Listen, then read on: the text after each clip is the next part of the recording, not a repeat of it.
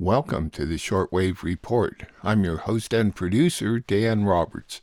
The Shortwave Report is a 30-minute review of news and opinion heard on the shortwave radio and the internet in Northern California. Listening to international broadcast at home is quite easy. You just need a shortwave radio and a schedule of English language broadcast, or a computer or smartphone with an internet connection. To help you with this, I'll announce times, frequencies, and website addresses at the conclusion of each series of stories. At the website for this show, that's outfarpress.com. You can listen to the past 5 shortwave reports, find advice for listening to shortwave at home, and find internet links for global news sources. Please check it out and tell a friend. In today's edition, you'll hear reports from NHK Japan, Germany's Radio Deutsche-Welle, and Radio Havana Cuba. We will begin with NHK World Radio Japan. A brief update on COVID in Japan. Biden sent 5 former defense leaders to Taiwan, which upset China. Biden sent 5 former defense leaders to Taiwan, which upset China. In Myanmar, the media are being attacked by the military, leading to no opposition reporting. NATO is beefing up the defenses of allies in Eastern Europe in response to the Russian invasion of Ukraine. The European Union is spending $500 million on weapons to go to Ukraine. NHK Japan. Now to the coronavirus situation here in Japan. Quasi-emergency restrictions are in place across much of the country. They're due to expire this Sunday, but government leaders now say they'll keep them in place for longer in many prefectures. A quasi-emergency is in place in 31 of Japan's 47 prefectures. The government plans to keep it for 2 more weeks in 18 prefectures. Those areas include Tokyo, Osaka, Hokkaido, and Aichi. Officials plan to lift the restrictions in 13 prefectures where new coronavirus cases are coming down. They'll consult public health experts on Friday before making a formal decision. U.S. President Joe Biden has sent a group of former top officials to Taiwan. It's the second time he's done so since April 2021, and it comes with ties between Washington and Beijing at a low point. The unofficial delegation touched down in Taipei on Tuesday. There are 5 people in total, all from the field of defense. They include former chairman of the Joint Chiefs of Staff, Michael Mullen, and former Undersecretary of Defense, Michelle Flournoy. Chinese Foreign Ministry spokesperson Wang Wenbing says his country urges the U.S. to stop all forms of official exchange with Taiwan. Security experts say the crisis in Ukraine could influence how China chooses to treat Taiwan, including potential use of force. In Myanmar, more than a year after the coup, it's not only pro-democracy forces that are being suppressed by the military, it's also the media. Scores of journalists have been detained and tortured over the past year, pushing the media to the verge of collapse. NHK World's Inuma Satoshi reports. This report was filed by Aung Chon of the Democratic Voice of Burma, a broadcaster critical of the junta. Immediately after the coup, he sent out reports from the front lines of the brutal military crackdowns on civilians. But 1 month later, when he was at home, he was taken away by the military. He was detained for nearly 8 months and was subjected to horrific torture. He says he is still suffering from headaches. After being released, he escaped from the region with his family. He is still working online as a reporter, but has been unable to provide on-the-spot coverage of the situation. Myanmar is currently in a media dark age. News journalists are being suppressed. Our citizens are no longer enriched with real news and information. The world is not told the truth of what's happening inside our country. The media is disappearing quickly, or should I say, is in complete decline. Another media agency is the Voice of Myanmar. It was founded 4 years ago by reporter Nae Myo-ling and reached 1.4 million subscribers. I wanted to start a media outlet that's not influenced by any outside entities. My wife and I used all the funds we had saved up. However, the founder was detained by the military last April for giving anti-coup protesters a voice.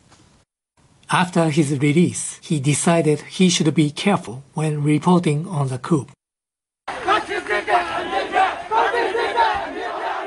But then, he was criticized by pro-democracy activists, claiming the agency was pro-military, and started to get threatening messages.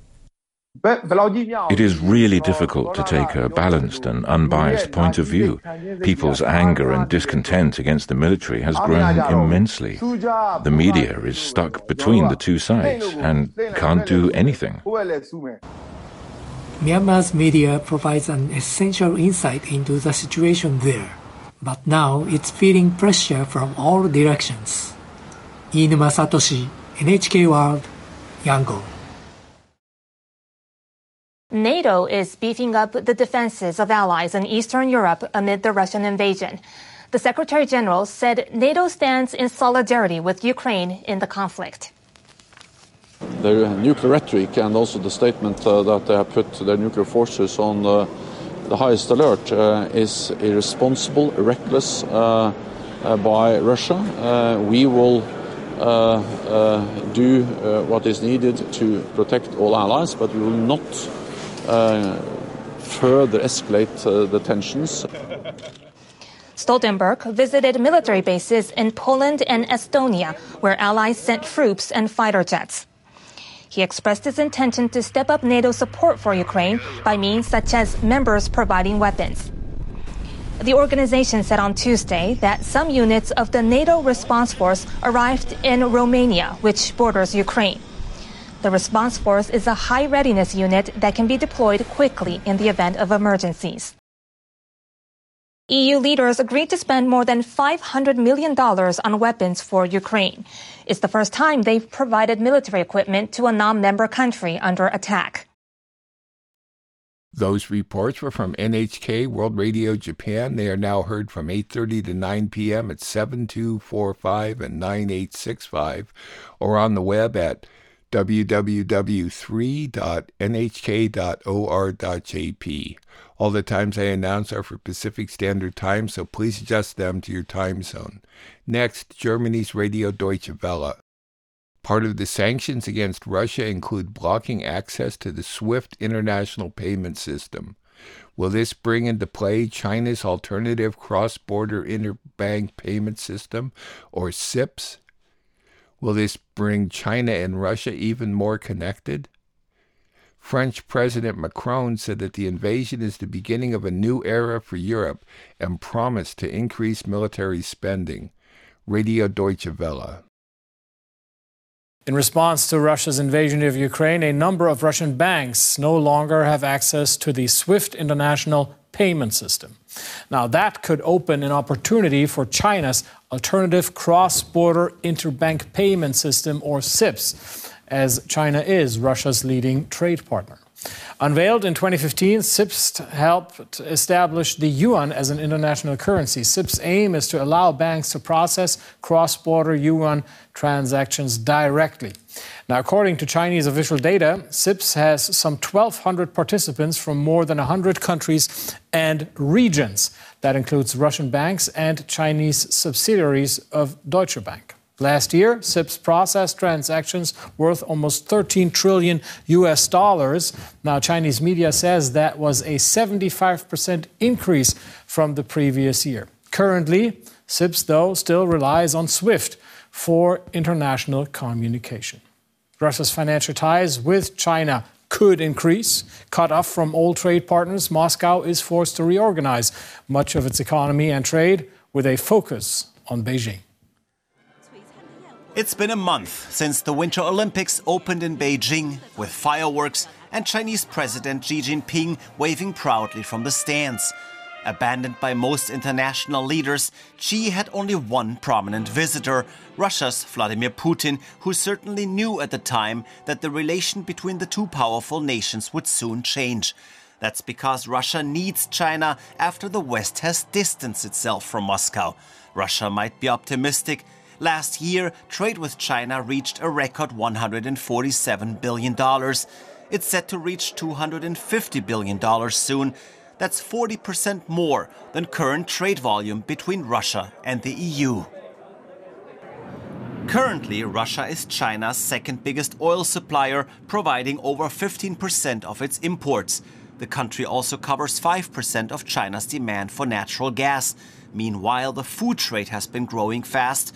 In 2019, China allowed the import of soybeans from Russia. Last year, it added beef to the import list, and just last week, wheat. China is also a huge buyer of timber from Russia's Far East, with imports worth over $4 billion last year.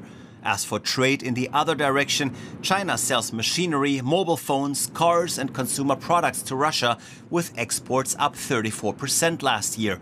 China is also Russia's largest foreign investor, having issued at least $125 billion worth of loans for infrastructure projects that are largely tied to China's Belt and Road Initiative. As Russia counts on China as its new key trade partner, Beijing might show some hesitance, though, wary of trouble with its Western partners should it run afoul of sanctions. For more, let's cross over to Taipei and DW correspondent So Sang-han. So how is China viewing what seems to be quite remarkable Ukrainian resistance against the Russian invasion?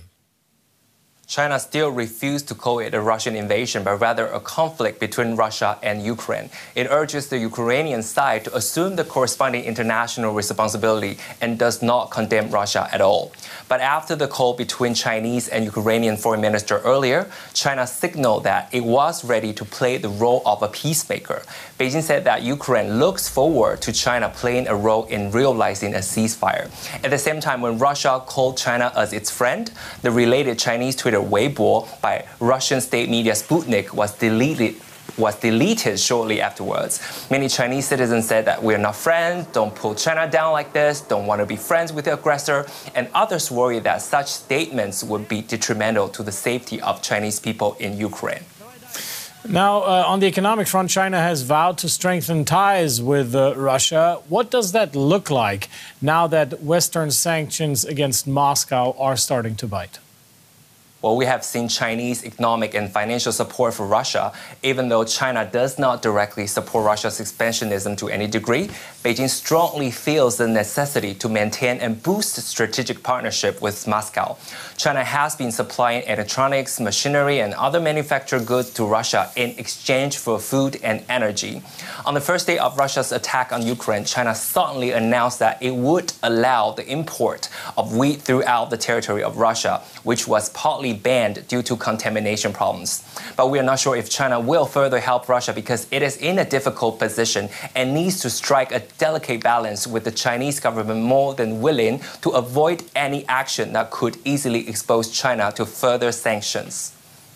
So, speaking of possible partnership, now that a number of Russian banks have been kicked off the international payment system SWIFT, are China and Russia going to link both of the national financial transaction systems each one has been putting up? Despite the fact that Russia and China have strengthened the de-dollarization of local currency settlement in recent years, Russia and China still rely heavily on SWIFT for cross-border settlement payments. In 2017, Commercial Bank of China launched its renminbi clearing bank business in Moscow. A number of Russian banks have joined it, and Russian-Chinese gas, oil, and gold transactions can be settled in renminbi. But even if the settlement and payment information of China and Russia can be exchanged within the country by passing SWIFT, the cross-border exchange can only be done through SWIFT. Besides, in order to promote the internationalization of renminbi, it is difficult for China to act independently of SWIFT. It is a very complicated issue, and we don't see how it can ease Russia's pressure in the short term. DW correspondent So Sang-han in Taipei. So, thank you. French President Emmanuel Macron has said the invasion is the beginning of a new era for Europe. In an address to the French nation, Macron said he plans to step up investment in defence of France and the European Union. The president also warned that the war in Ukraine will hit the French economy hard, adding this is the price for freedom and democracy. Those reports were from Germany's Radio Deutsche-Welle, which may be heard at a combined audio-video website, dw.com, as well as on YouTube at their channel called DW News. As usual, I listened to more than 15 hours of international broadcasting to create this show. I was very disappointed to find wall-to-wall war coverage, not dissimilar to what is on American media. Praising brave Ukrainian civilians for taking up arms, demonizing Putin and calling for regime change in Russia, and making war seem like a sporting event. I in no way support the invasion of Ukraine, but I could see its inevitability after a complete failure of communication between Putin and Zelensky. And the censoring of RT, Russia Today, in the European Union is not helpful. In fact, it worsens miscommunication. After World War II, most countries began broadcasting in various languages on shortwave so that people in different nations could understand each other's perspective. That is a goal of mine in producing the Shortwave Report. If you have questions or comments about the Shortwave Report or could assist me by supporting this listener-funded program, I may be reached through the website and PayPal or by writing to Dan Roberts at P.O. Box 1162, Willits, California, 95490. Please help me continue producing this weekly show, which I freely distribute to radio stations and the internet, like listeners in Mendocino and Garberville, California, Dublin, Ireland, and Switzerland did this week. Many, many, many thanks. We will conclude with Radio Havana Cuba. First, a viewpoint on the delight and profits that weapon makers are experiencing as a result of the invasion. The United Nations has warned of severe funding shortfalls to the humanitarian food assistance in Yemen. And the United Nations said that children in Afghanistan cannot be held hostage to politics. Then a viewpoint on the Russian claim that a goal of the invasion was to denazify Ukraine. Radio Havana Cuba.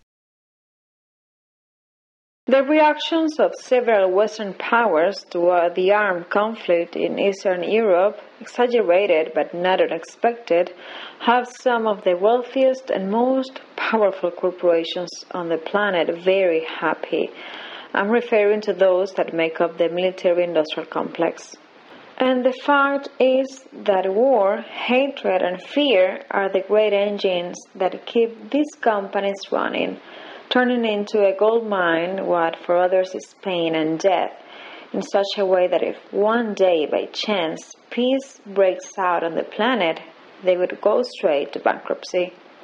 For the time being, however, they are very satisfied after recent announcements, among them that of the German government, led by Federal Chancellor Olaf Scholz, who said he will invest 100 billion euros, some $113 billion, strengthen his armed forces. The country that was the protagonist of the two world wars of the last century also removed one of the most edifying and pacifist traditions maintained for almost 8 decades, when it annulled the ban on sending lethal weapons to areas involved in the military conflicts. In this way, the so-called European locomotive is riding the rails leading to war, much to the delight of the United States. This investment goes beyond the White House's demand, especially during Donald Trump's administration, that its NATO allies use 2% of their gross domestic product for military spending. But the good news for the merchants of death doesn't end here. A few hours ago, the presidency of the European Commission said that for the first time in its history, it approved the purchase and delivery of weapons and equipment to a country involved in a war confrontation, in this case, Ukraine. The curious thing is that this money, 450 million euros, is going to come out of the European Peace Fund, something that, to say the least, is very contradictory. Belgium has already sent 3,000 machine guns and 200 anti-tank grenade launchers to Volodymyr Zelensky's government, and Greece will send ammunition, assault rifles and missile launchers. The controversial UK Chancellor Elizabeth Truss said that she will support the British who wish to go and fight against Russia. In case you haven't noticed, I remind you of one detail. Ukraine is not a member of the European Union, nor is it part of NATO. What's this all about then? In the White House, they must be very happy to see how cultured and civilized Europe is so enthusiastically doing all the dirty work for them. The United Nations has warned that severe funding shortages pose a threat to the flow of humanitarian assistance in Yemen, saying food rations have already been cut by half for 8 million people in that impoverished country. UN spokesman Stefan Dujarric told a news briefing, quote, agencies are doing everything they can to respond to people's needs, but acute funding shortages are threatening the flow of humanitarian assistance. Food rations have already been cut in half for 8 million people. Those people may soon stop receiving food assistance from the United Nations altogether. He warned that, quote, further cuts are on the horizon if funding is not received. At the start of this year, lack of cash had already forced 2/3 of major UN aid programs to reduce or close. He reiterated his concern over the, quote, grave situation in Yemen, including the impact of the ongoing Saudi-led aggressions that, on a daily basis, is causing civilian casualties. The U.S. spokesperson confirmed that over 23,000 Yemeni civilians have been displaced since the beginning of this year. The United Nations Children's Fund, or UNICEF, says children in crisis-hit Afghanistan, quote, cannot be held hostage to politics.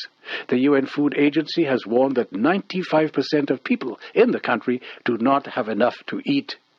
UNICEF Executive Director Catherine Russell made the comment over the weekend at the end of her 3-day trip to Afghanistan. She said, quote, this is no way to live.